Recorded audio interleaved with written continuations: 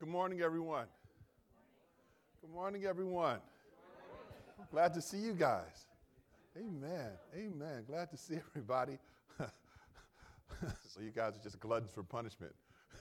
Those who came back, thanks for coming back. And new folks, thanks for coming. We're going to start out very similar to the way we started yesterday. We're going to try to review everything we did yesterday in about 5 minutes, and then we're going to jump back in. There were some great conversations after yesterday. I'm sorry if I scared some of you guys. Well, sorry, not sorry, but yeah. Let us pray. God, we thank you for this day, this awesome opportunity to come together and to look into your word. Help us to build fellowship, friendship, and unity as you have prayed. In Jesus' name, amen.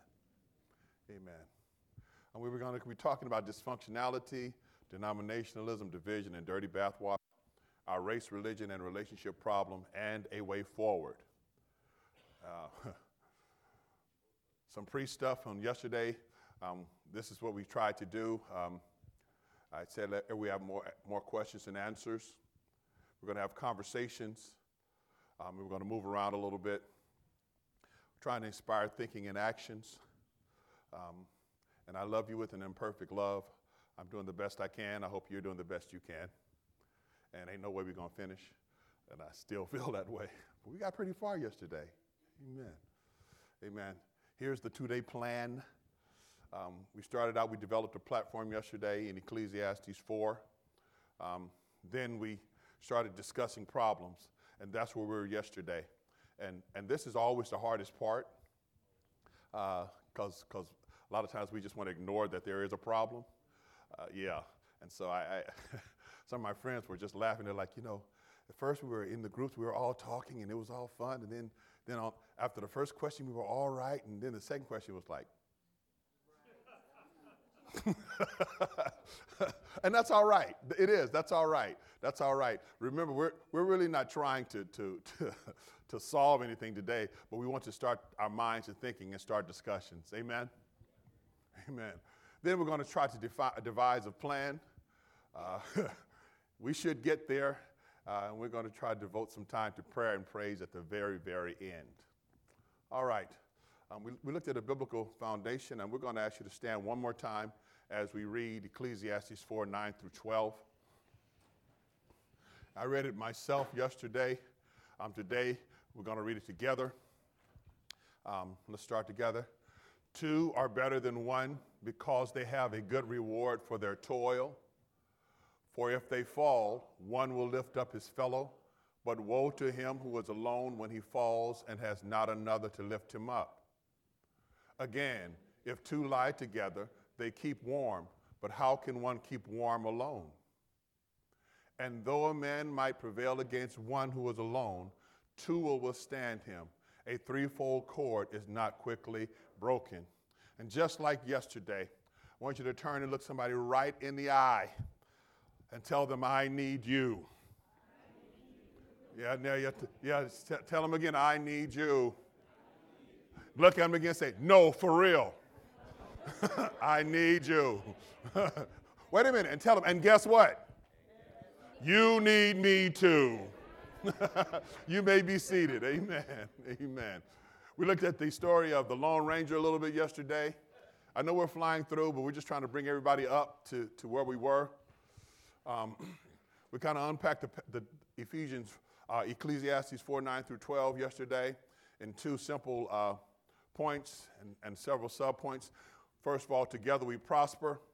We looked at the simple principle that 2 are better than 1.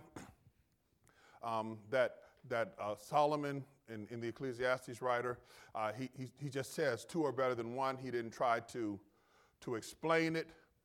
He didn't deal with all the problems with that statement, i.e., sometimes when there's somebody with you, they betray you, etc. His point is regardless, 2 is better than 1.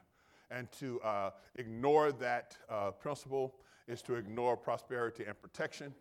On yesterday, we said Ecclesiastes is more of the sermon whereas Proverbs is more Sunday school.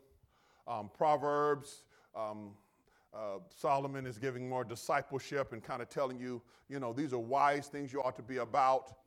Ecclesiastes, he comes and he gives a sermon. He's like most preachers. He's preaching about stuff he couldn't do himself. And so he says, I told you all this wise stuff to do. Let me show you how I didn't do any of it. It's all vanity. But then in the middle of this sermon, this homily, the Ecclesiastes writers juxtaposed between two sections of text that talk about selfishness and self-interest. He says 2 is better than 1. And so that's the principle. Togetherness produces success by dividing the work and multiplying production. Together we are protected. First of all, we talked about protection when our fall comes. Ecclesiastes 4:10. If one falls, you'll have somebody to help you up. It's bad when you fall and there's nobody to help you up. And it's very interesting, something I did not say yesterday in my introductory statement. If you will notice, even in the ministry of Jesus, after Jesus finished getting his commissioning from God, after he was put on mission, the first thing Jesus does is go and get him a squad. He gets him a team, a small group, or however you want to say it. The first thing he does, he starts recruiting people to help him out. Now, if the Son of God, Lord of Lords, King of Kings, Alpha and Omega, Lily of the Valley, et cetera, if he needs a team, if he needs help, on what planet don't you need help? And that's kind of the point here, that we were not made to be by ourselves. We need to be helping one another. And so, with this, you have help. Togetherness prevents slipping. Don't get caught slipping. We talked about that a little bit yesterday. Protection when our freeze comes. Sometimes things are cold and you need the warmth of human companionship. Protection when our fight comes. We said, now, one man, you might get beat up, but if you have somebody to help you out, you can withstand him. And the threefold cord is even better. 2 is better than 1, and 3 is better than 2.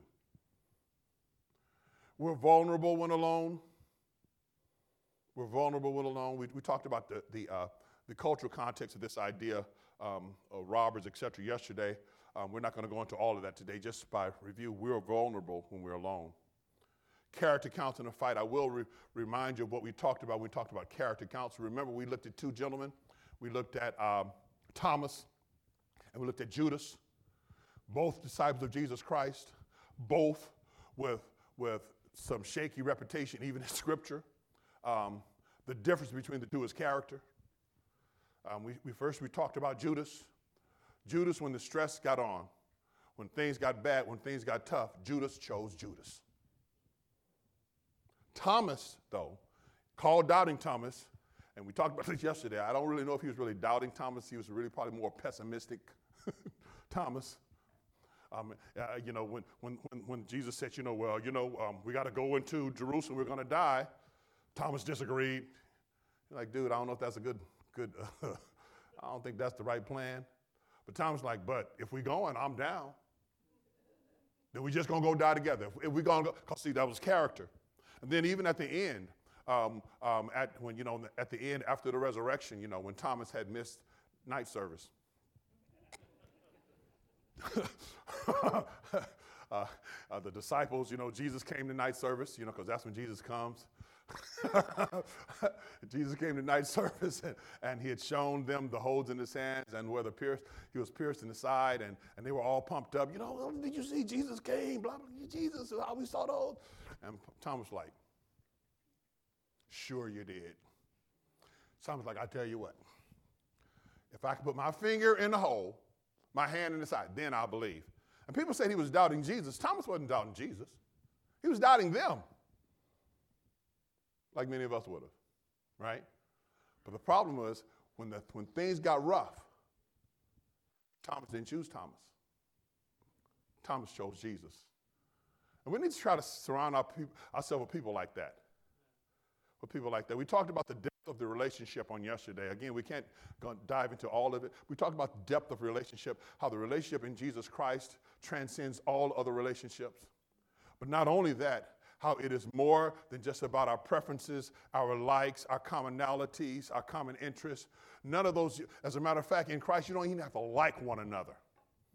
You don't have to have anything in common, because this purposeful idea of two being better than one, this purposeful idea of God doing something through us transcends those, and we need one another to do that. It's deeper than race. It's deeper than region. It's even deeper than our religious differences. Now, I'm not talking about religious differences outside of Christ. I'm saying in Christ, we're going to have some liturgical differences, some differences.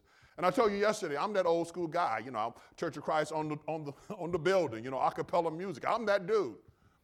But there's things that are deeper than that stuff. We need to learn that, folks are literally, this is an old school Church of Christ thing. If you don't like it, well, this is who I am. There are folk dying and going to hell. That is a fact. Folk missing heaven because we fussing about stuff. Because we can't get it together enough to fulfill the mission. And so this idea that we need to have our character right is important. And then, we talked about we're victorious together, how we can prevail together. We talked about the threefold cord. Then we got into groups. That was awesome. Well, we're in the discussion phase. I'm not a person who wants to come off as the expert. I teach folks all the time, many of them significantly smarter than I. And I'm all right with that. We got 3 or 4 people in here I already know. I mean, there's probably more than that, but at least 3 or 4 people in here that I know are smarter than me. But it's irrelevant because we can discuss together and we can come to some conclusions together if we work together. And so first we talked about dysfunctionality. We gave a simple definition of dysfunctionality: abnormal or unhealthy interpersonal behavior or interaction within a group or family. A family having dysfunction. Then we talked about black families. We used this, not really, believe it or not, we weren't really using this as race. We were using this as a metaphor for dysfunctionality. And when we looked at it, we looked at 8 characteristics of dysfunctional families.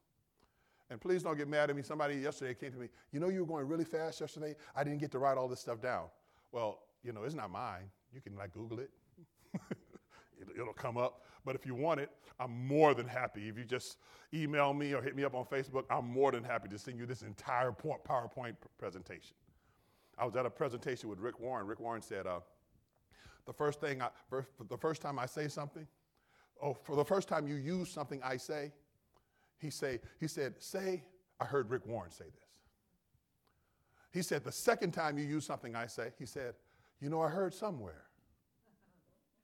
He said, the third time, he said, I was praying to the Lord. So anything I use, just use it. It's for the kingdom's sake, just use it. If it's bad, throw it out. If it's good, use it. I don't need the credit. I got big enough head on my own. I don't need to be pumped up. Amen. Amen. We took a look at my family. That's me and my mom. That's me.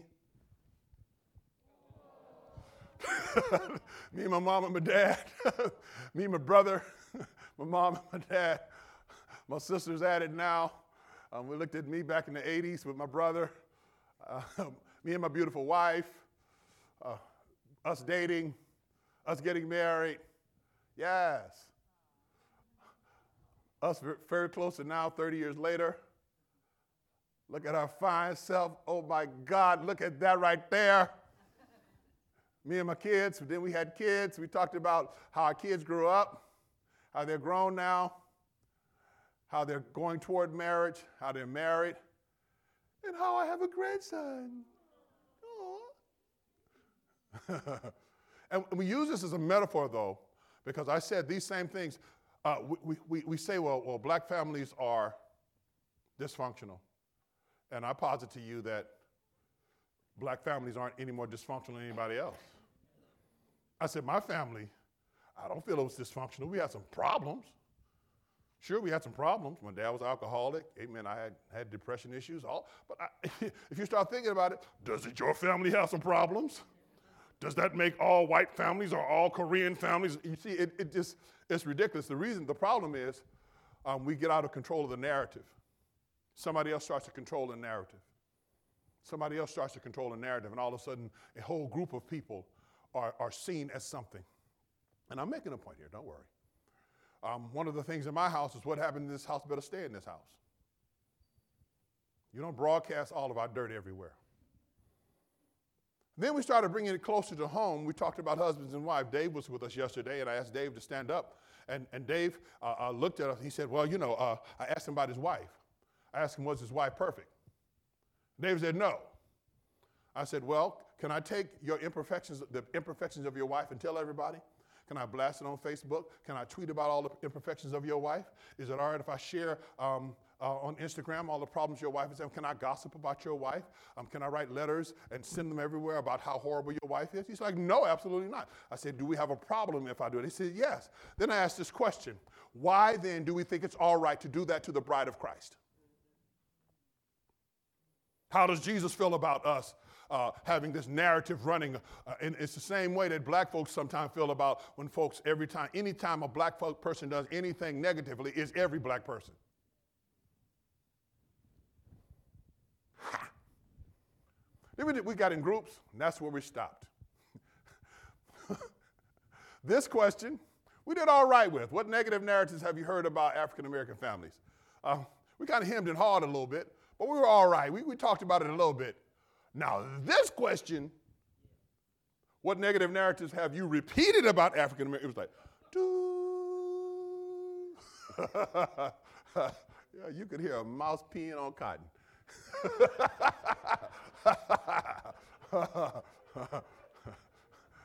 This was our next question we were supposed to start on today. What negative narratives have you heard about non-African American families? And what I want to do is I want to just do a general holla out. I'm going to put you in some groups later, but let's do just a general holla out. What negative narratives have you heard about non-African American families? They could be white, they could be Japanese, they could be whatever. Have you heard any negative narratives about those families? Yes, ma'am. Absolutely. She talked about the macho culture in Latino. I used to teach with a young lady, I won't tell you her name, but she was a Hispanic, she was a Mexican lady, and she said to me, she won't even date Mexican guys anymore. Not that she's not attracted to them. She said, but this macho thing, I'm just done with it. Any others? Yes. I grew up in the South. You'd say the same thing about cowboys. Cowboys, really? That's very interesting. I never heard that. Southern American or Southern. Right. Cowboy. Really? Do what I say, and I'm the boss. Is that right? Anybody else know that? Really? That's very interesting. I was doing a podcast with a friend of mine yesterday, Luke Norsworthy, and we talked about cultural differences, and he talked about the mic that goes right here, and he said that's the cowboy mic or something like that. I'm like, really? He said because of Garth Brooks, etc. And then because the young lady who was with a really sharp lady, what was her name? Her last name was Wyckoff. Super sharp lady. But anyway, she was saying, well, we had called it the Britney Spears mic. I'm like, really? You called it and we called it, so we called it the Janet Jackson Give Me a Beat mic. Because it's culture.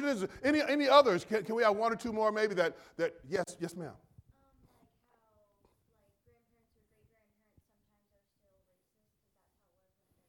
Oh, wow.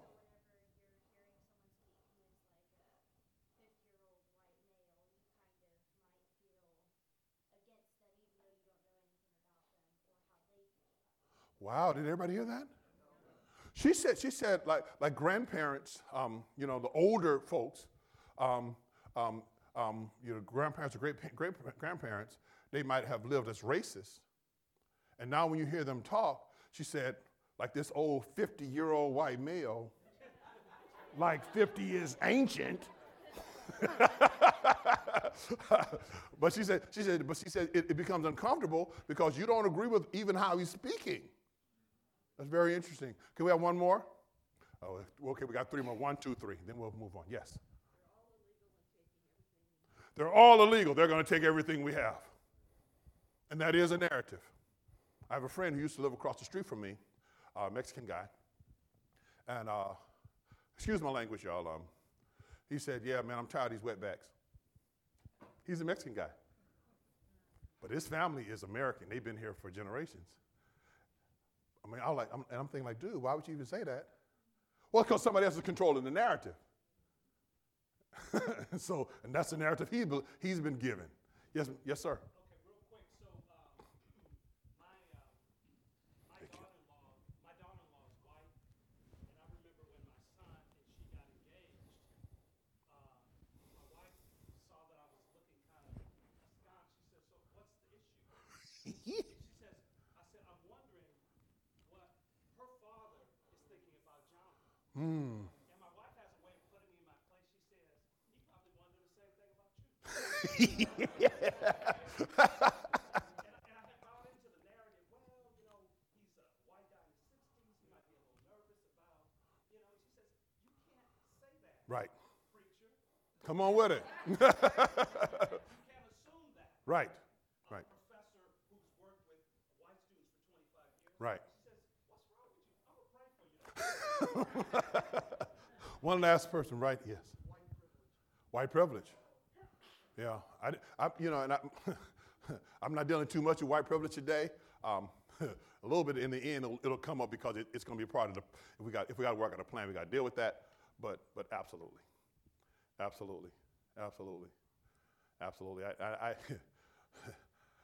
White privilege is real.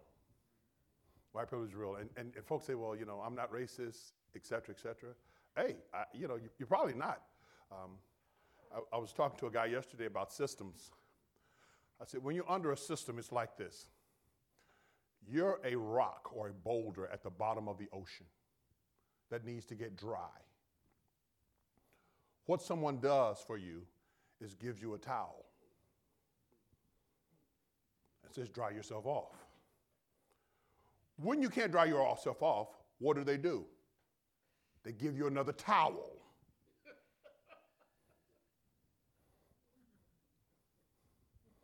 That's how white privilege is. You say, well, hey, I'm not racist. Well, you're in the bottom of the ocean. You're in a system that no matter, it affects you. I want to give you a little tidbit about me, and I'm not all black folks, so don't take this as every black person saying it. This is kind of how I feel. I'm one of those persons, I don't have a whole lot of problem with white privilege. My biggest problem with white privilege is this, is that people will not admit it, and secondly, they'll use it negatively to affect me. Listen, everybody walks in some kind of privilege someplace. Yeah, Dr. Holmes talking right now. Dr. Holmes, one of the smartest guys I know. He can go places I can't go. He does. He's positioned in a way that I can't go there because of who he is. I can't go there.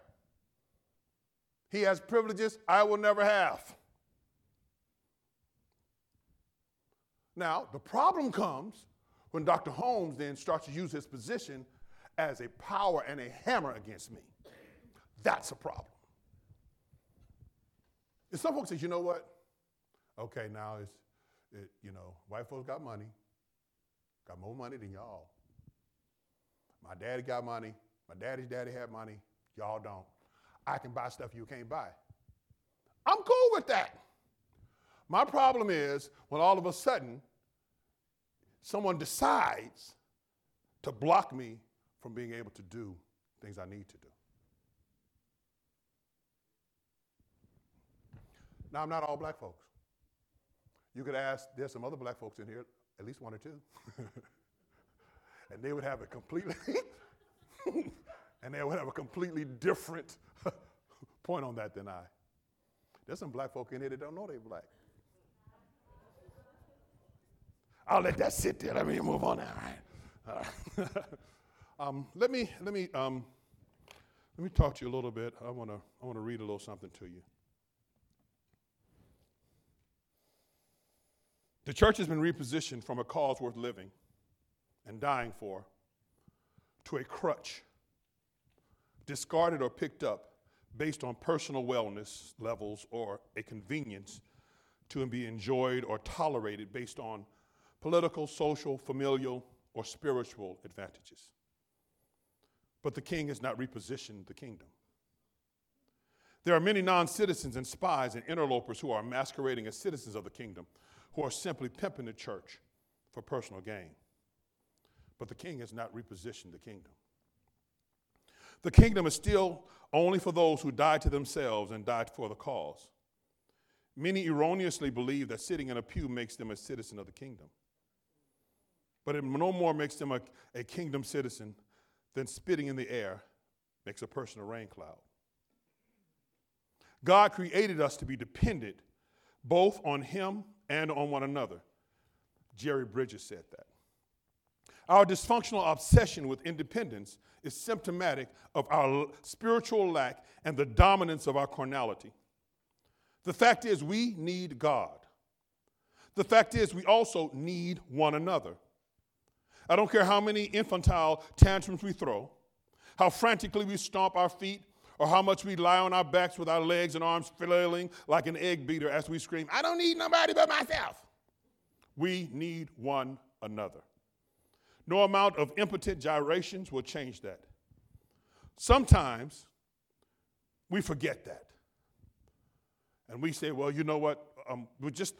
Can our leaders fix it? Well, we forget that just because people are in leadership positions, it doesn't mean they're actually leaders. You know a leader, not by position, but by the fact that he leads. Leaders get frustrated sitting around discussing the reasons things can't happen. The reason this didn't happen because somebody said X, Y, Z the wrong way, or somebody was black, or somebody was white, or whatever. Leaders get tired of getting blamed for a lack of forward motion because certain leaders are in leadership positions but aren't actually leaders. Who sit around talking about what we should do, what we could do, what we would do, what we used to do, what we might do, instead of actually doing anything. The church seems infested with people who are actually managers, sitting in the seat of leaders. Managers need to learn to manage and get out of the way and let leaders lead. We can't go forward in this level of dysfunctionality without those whom God has called to take us to the higher level, being able to do that. Rick Warren once said, where God guides, God provides. And I'm inclined to agree. Holding a position doesn't make a person a leader any more than dribbling a basketball makes a person Kobe Bryant. It's time for leaders to stop being scared. I say it's time for leaders to stop being scared. I say it's time for us to stop making excuses as leaders. Stop being afraid because our dysfunctionality is killing us. I read somewhere here recently that our movement has been on a 30-year decline. 30 years. We're on extinction level paths. I'm not a prophet of doom. The church belongs to God.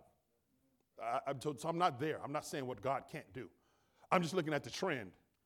And I'm saying God may be asking us to stand up and make some choices that we haven't made before. Allow managers to manage, allow leaders to lead. Wherever you fit in that thing, lead. I believe our unity problem is the fact that we have a spirit of dominance and a fear in the body. I think we are more afraid of agreeing on what we agree on. For some dysfunctional reason, we feel the need to force submission on our areas of disagreement. If I disagree with you, I need to dominate you and force you to agree with me, as opposed to saying, what can we do? Our plea seems to have become indoctrinatory with me on every minute point, no matter how silly. In opinion, I'll tell you what yours is. And in all things, Do what I tell you to do, or I'll write letters on you, put you on Facebook, shame you on Instagram, and tell you until your children's children's children's children are in tears. Is it possible we can't come together because we are diligently striving to find reasons to define those who ain't more than endeavoring to keep the unity of the Spirit and the bond of peace than I am? Is it possible the reason we can't get together is because we're more committed to our solitary movement of our own selfness than on the unity of God? Is it possible that the simple principle we've been talking about over the last session and a half is really not resonating with us because we're too afraid that if two are better than one, I will not be in the dominant position? So I want to say, keep praying. The storm is not past. Keep praying. The fight isn't over. This church thing is worth fighting for. I told everybody on yesterday, I'm from the old church. What I think was the great church. Not great meaning it's the greatest it's going to ever be. I'm saying it was a great church for me. So I'm intimately connected to the churches of Christ. I would have been a gangbanger, hurting people, had it not been for this church. God used this church to save me from myself and from the enemy. And so I'm intimately connected to it. So I think it's worth fighting for. I think we need to swing, punch, kick, duck, block, grapple, stab, bite, wrestle, attack, knee, elbow, bob and weave, left hook, suplex. Y'all don't know nothing about that. Rope a dope, weep, mourn, persevere, resist, revolt, hang in there, believe, obey, trust, hug it out. Whatever we need to do, we need to do it. Keep praying. Don't give up, don't give in, don't give out, don't quit. Don't believe the seduction of the dark. Keep praying. God is moving. We in our human mind may not see God moving, but God is moving. The Holy Spirit is conquering. We may feel like demons are dominant, but the Holy Spirit is conquering. Jesus is listening. Your miracle is coming. Our redemption is coming. Our revival is coming. Our victory is coming. Victory is assured. Y'all, this fight is fixed. Y'all, all we got to do is stay in the ring. This fight is fixed. The parade is already planned. Hold on to the end. Hold out. Hold up. Keep praying because God's people will be victorious. So just let's keep going forward. Let's keep going forward. God tells Moses there's but one thing for you to do is get up and go forward. Let's go forward. Let's make this thing right, y'all. Can we fix it? Can we fix it? Well, maybe not, but I believe God can. And I believe we partner with God. I believe we partner with God. This stuff can be dealt with. Let's look at a few more things as we have about 25 minutes left.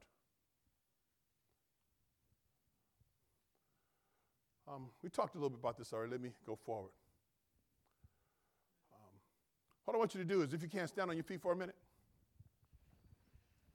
I tell you I need you to move around a little bit. Find 5 or 6 people, maybe 7 or 8 people. Mix up the groups as much as you can. And just, I want you to talk about this right here. Once you get in your group, introduce yourself to folks. Tell them, hello, my name is. Yeah. Humpty. Pronounce with a umpty. Tell everybody your name.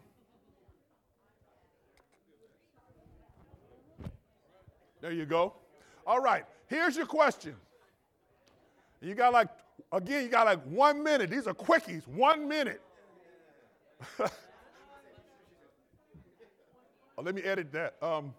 These are short. What negative narratives have you heard about Churches of Christ? And if you're not intimately connected to Churches of Christ, what negative narratives have you heard about church? What negative narratives have you heard about church?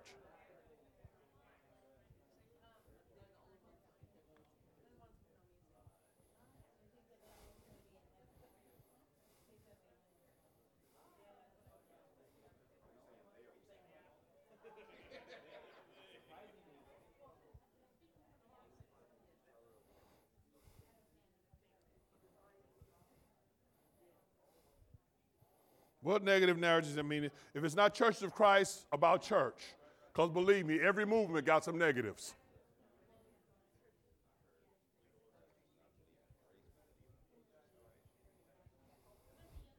I don't know what Church of Christ that is.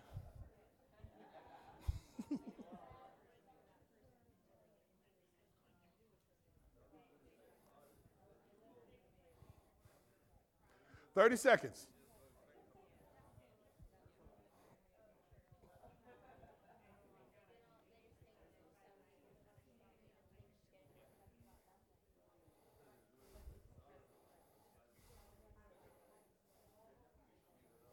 "20 seconds.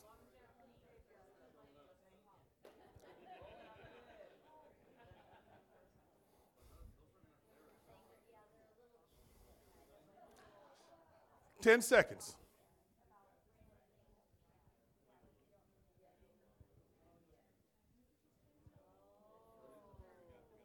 They just left. All right, that's time. If you can hear me, clap your hands. If you can hear me, clap your hands 3 times. If you can hear me, clap your hands 4 times. Somebody, wait, what? Question number 2. What negative narratives have you repeated about Churches of Christ or about churches? Or what negative narrative have you repeated? You may begin.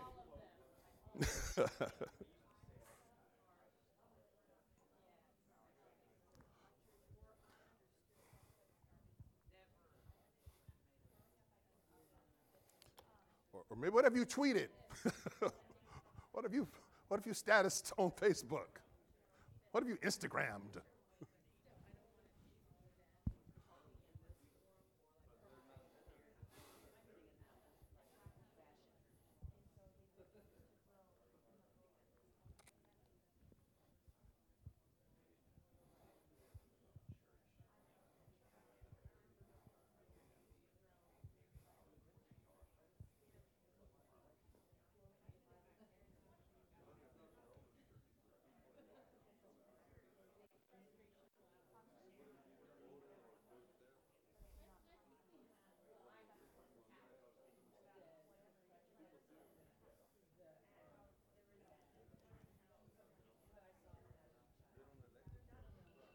That's awesome. That's awesome. That's awesome. If you can hear me, clap your hands. If you hear me, clap your hands 5 times. Hey, man, somebody can't clap. If you can't hear me, clap your hands 10 times. Can you please? All right. Here's your next question. What's the most dysfunctional thing you've ever witnessed in the church? Be as specific as you like.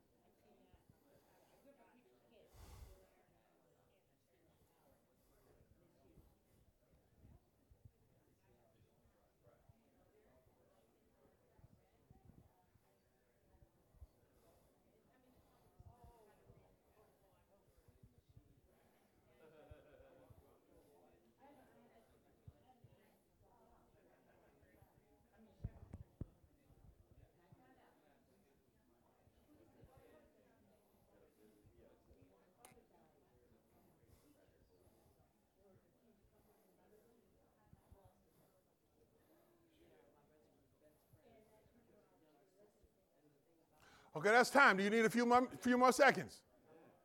Is that a yes or a no? Need a few more seconds? All right, take 30 more seconds. Those who are right in the middle of the story.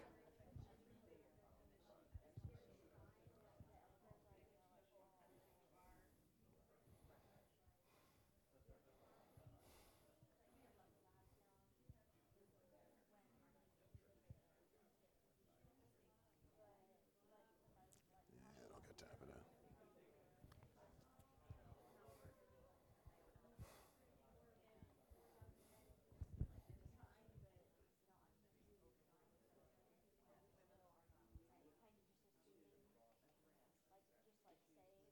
Okay, that's time. If you can hear me, clap your hands one time. Clap your hands 2 times. Clap your hands 1 time. Clap your hands 3 times. Say ho. Okay, just sit right with your group. Sit down where you are. Just if you can, just stay with your group. Sit down where you are. We got about 20 minutes left. I'm going to get us as close to finish as. Did you guys enjoy kind of discussing that though? Yeah, it's kind of enlightening. Then you know, I believe that all of us have something to offer. All right, so talk a little bit about denominationalism. Probably not going to say what you think I'm going to say, but going to talk a little bit about denominationalism. We can't stay there much. Here's a quick definition of denominationalism. Devotion to denominational principles or interests, the emphasizing of denominational differences to the point of being narrowly exclusive, sectarianism. What I want to say, and I'm not going to stay here for long, just don't have time. I believe the vast majority of our arguments in church, especially in Church of Christ, is because of denominationalism. And here's what I mean. We are a group founded on principles of trying to, at least in some way, restore the primitive church, whatever that means to you. I think we have thousands of years of denominationalism to deal with. And because of these superstructures, we suddenly have certain problems. I'm going to give you, for instance, this is the only for instance I'm going to give you. The gender equity kind of issues we have in the Church of Christ. I really think, listen, I'm an old school guy. I believe the Bible says what it says, so I'm not that guy. The Bible says what it says. I have no problem who it hurts. But I think our problem is once we set up these hierarchical kind of superstructures in churches, all of a sudden the ideas of submission, etc., become blurred and consumed in our hierarchical stuff. What I mean is this, is that, take the room we're in now. This is kind of a Greco-Roman setup, except the pulpit is not raised. But you have people sitting here, and usually the pulpit will be raised. So now all of a sudden you got somebody authority and other folks, right? Well, think about primitive Christianity. Think about the first century church. The vast majority of their gatherings were folks in a house sitting around. All right, now say you have preacher, elder, members. Say if you have the same kind of what I think are functions in the body, right? You got some dude talking. Now say if I'm speaking, God's given me the gift, or I'm chosen here to be the speaker. We're sitting around talking. I'm giving the word, right? And my wife is there, right? And my wife decides, my wife has been studying herself, or been listening to me, and all of a sudden, something good has come to her. The Spirit of God gives her something good. We're sitting around, and she says something. No one's in an uproar. No one's got a problem. No one's tripping. Y'all following? But now once you start putting these structures, now you got to start making these structures line up with biblical principles, and now you got issues. Or say well, they ran into this themselves, but say now you're in the home, and it's time for worship, and everybody's sitting around together. Now the home structure may have had servants, which we would have called slaves. It wasn't American slavery, but they were still slaves. But now they're all sitting around at the table because they're sitting around and they're passing communion. Are y'all following? See what's going on? Now I don't have to put some line down the middle of the church so black folk can sit over here and white folk can sit over here. And I really think if we start to delve into this idea of what the church is, I'm not, y'all, listen, I'm not anti-structures. I'm really not. I'm anti-elevating structures over Jesus and over the Word. Okay, really, if you want to have a high liturgical structure, I have no problem. Listen, do your thing. What I'm saying is once you start saying, therefore, this is what God means and wants of the church, it denominationalizes the church. And suddenly, now we got to fight over stuff. I just really believe that. That's one of the things I believe. And I'm an old school dude. I'm that guy. One church. I believe we should have one church. I'm that guy. But I also believe that the sovereignty belongs to Jesus and not to Faith Hager III. That he is Lord. I'm not Lord. And he is the head, right? I just do what he says do. I don't even give my opinion in it. Are you following? That's all I'm going to say about the. We just don't have time. Division. Division. The action of separating something into parts or the process of being separated. 2, disagreement between two or more groups, typically producing tension or hostility. I'm going to have you do this in group work, but I'll have some more group work a little later. I just want to talk big group about this. This is a fact, y'all. And I'm not that guy who likes to put down the Church of Christ. I'm the cheerleader for the Church of Christ. But neither am I a person who likes to ignore our stuff, right? And we have a peculiar problem. It ain't only our problem, but it's peculiar to us, this African-American white thing. And the reason being is because really in our movement, what we call the African-American churches, the black churches, and the white churches are kind of the same movement. They're really more concurrent movements on purpose. If you look into Restoration history, the Restoration history for predominantly white movement and predominantly black folks are not the same. Our heroes are not even the same. They're just not. This is not me trying to separate the church. Again, folks who know me know I am pro us getting together. I am pro us having relationships. I make sure I am pro that. I make sure that I develop relationships, not just token relationships with folk who don't look like me, on purpose. So I'm not that guy. That's not what I'm saying. I'm saying I can't ignore the truth. The fact is, if you start to go back and read Lipscomb, etc., the level of racism is amazingly abominable. I mean, it's wow. But in our movement, the great thing about those guys, though, even though they were, many of them, not all of them, but many of them were racist and were in a racist culture, they also cared about folk going to heaven. Really, they was like, hey, you can't come to worship with me, but neither do I want you to go to hell. So what I'm going to do is going to baptize a lot of y'all and give y'all your own thing. Right? Right? Now, even that, it became sideways because you had the white elders on one side of the city controlling the black church on the other side of the city.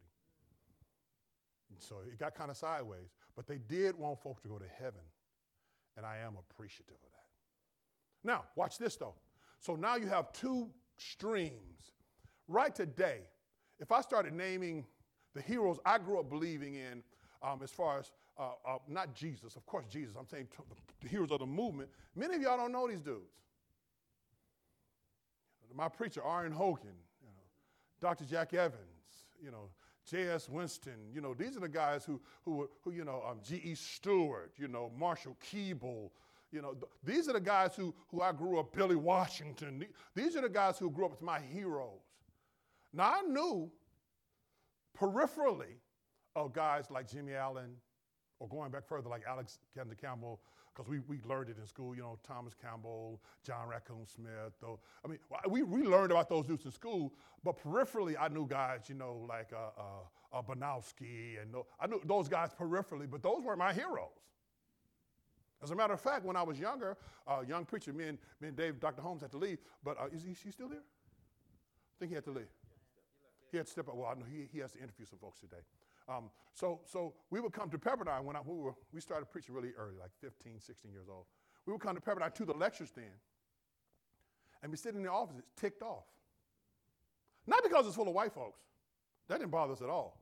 What bothered us is that we'd hear a sermon full of Thomas Campbell this and Alexander Campbell that, and we're like, who are these dudes first? And we didn't want to get to the Bible, because if you know anything about black churches, come on now. Book, chapter, and verse.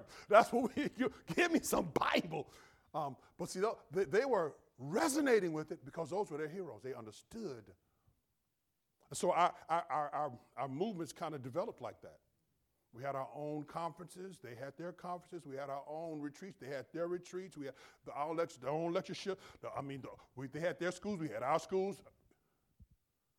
And that's how it developed. And so that's peculiar kind of to us. Now, of course, there's a lot of movements that got racist issues. I mean, if you look back at Southern Baptists, I mean, you know, them dudes were like, y'all ain't even human. And I can prove it by the mark of Cain. I mean, it was some deep stuff going on. I mean, so we're not the only people with problems, but we had a concurrent movement. And so that's why I asked this question. When you talk about how divided we are. Now, we got other divisions. Amen, anyhow. What has been your experience with different races? Because that's going to inform whether or not how we're going to be able. I'll start. I can't stay on here too long. I'll start. Let me give you some of my experiences. I'll give you some of my positive ones. One of the best people in the world that I know, one of my best friends, a guy named Alan Trimble. I don't know if y'all know Alan. He is an elder at the Park Church of Christ in Oklahoma. He is a legendary football coach. Not being hyperbolic. I mean, he's won like 17 state championships. I mean, something ridiculous, vulgar number of killing people for years and years. And he is one of my best friends in the world. Right now, Alan is very, very sick. He's very sick, and I'm praying for him. I ask you to pray for him. But one day he heard me preach here at Pepperdine. He walked up and he said, "Brother, would you come to Oklahoma?" I said, "Sure, why not?" And that started a friendship. He would call me. He would pray for me. He would call me to pray for his players. I would call him when I was having church struggles. We'd call to just talk. We would eat together. We just became friends. We would debate, Lakers and Oklahoma, and they loved it. We were in down seasons, and I would say, "Don't talk to me till y'all win something." But we became great, great friends. And I got that story a lot. One of my best friends is here. He just came back from Greece. His name is Andy Wall. I don't know if you guys know Andy. I got lots of friends who happen to be white, who are not tokens in my life, who are just my friends, right? I got some bad experiences too. Some bad experiences. When I was a kid, I was riding my bike down I got a lot of these stories. I'll just give you this one. I was riding my bike down the LA Canal. They call it the LA River, but it's not a river, it's a canal. Riding on, and this white man and his kids were riding their horses. And he took his horse and knocked me off my bike. And then started calling me all kind of racial slurs. That's just one of many I could tell you. I got some in the church too. I'm not going into all of them, but those are some of my experiences with race. When you're talking about whites and blacks, and I got experiences with Mexican folk too. I lived around. It's crazy thing about I lived around Mexican folk all my whole life. We never had this stuff, the beef that's going on with blacks and Mexicans sometime now. We didn't have any of that. All of us grew up together. So I've had a lot of experience with people of different races. So if one or two people can share, what have been your experiences with race? It could be in the church or just your personal experiences, because that's going to inform how quickly we can get rid of some of these divides. Yes, ma'am. I grew up in northeastern Oklahoma, Okay. home of the Cherokees. Okay. So I grew up deeply and intimately involved with Native American culture of the five civilized tribes. But there was not one African American person in our county. In the county? In fact, and this is something I had no clue of until my own children pointed it out to me. There was a restaurant in my hometown named the Coffee Cup Cafe. Okay. Coffee, cup, and cafe spelled with K's. Yeah, I don't want to come to your town. Yeah. I had no idea. I had no clue. That's heavy. That's heavy. It makes me cry. Yeah, absolutely. Yeah. It makes me cry. Yeah. Yeah. That's heavy. Right here. Overall, it's been positive with other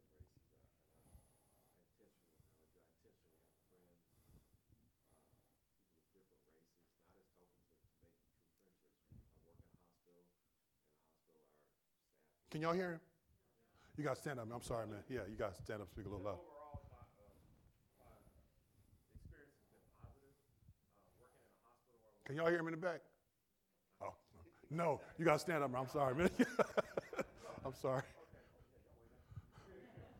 so overall, my experience has been positive with other races. Now I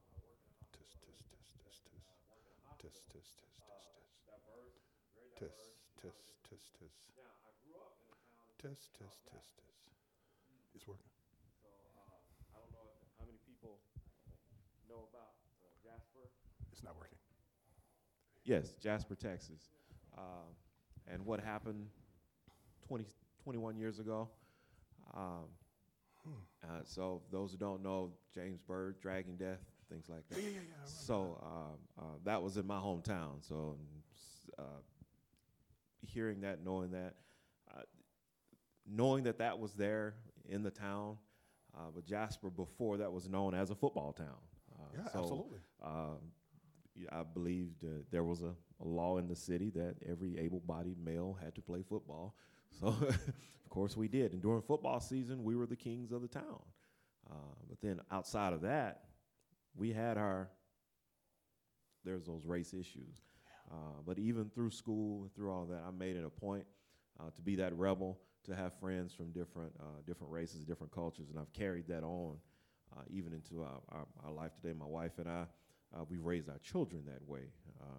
Our two kids are we made sure that they were able to feel comfortable in whatever culture or whatever setting that they're in. Our daughter, who's in college now, has friends from all different, we call her friends the Rainbow Coalition, what she does, and our son who's going to college, same thing.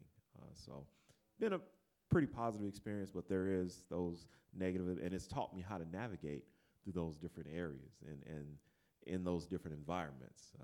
So I can get a sense of when I am not welcome in certain areas.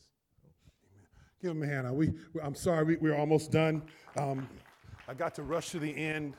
I have really enjoyed being with you today. Let me rush to the end. We have 2 minutes. That's the only reason I'm rushing, because I think these kind of conversations are helpful. But we got to go. Dirty bathwater. I couldn't decide which picture I liked the best. I used both of them. Dirty bathwater. Don't throw the baby out with the bathwater. It's an idiomatic expression for an avoidable error in which something good is eliminated when trying to get rid of something bad, or in other words, rejecting the favorable along with the unfavorable. It's a German. It's an old German statement, and I was going to try to say that if somebody can speak German, that's something. But that's where it comes from. This is the original plate. Huh? Somebody knows?